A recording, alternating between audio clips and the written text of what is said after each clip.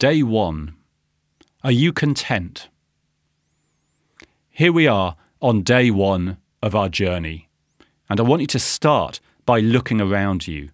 Look at the organisation that you sit within. Are you content with what you see?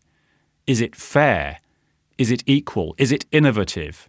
Is it successful? Is it fit for today, or is it ready to face the challenges of tomorrow? Is it fully adapted to the social age? On this first day, I want you to think about something that you would change, and don't feel constrained in this. It could be something about yourself that you want to change. It could be something about your team or a function. It could be something about helping the organisation to find its purpose, because it's likely that the purpose-led organisation will be one that can be magnetic to talent.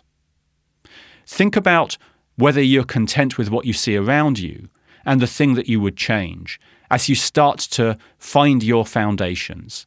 As you start to think about where you will find your power and your purpose in your journey towards social leadership. It might be that you find this question easy to answer, but you could always ask this question of other people around you. Do they think the same things as you, or do they think different things? And what can you learn from that? At this stage, as we set our foundations, we're just looking around. We're seeking to understand what's the breadth of our challenge.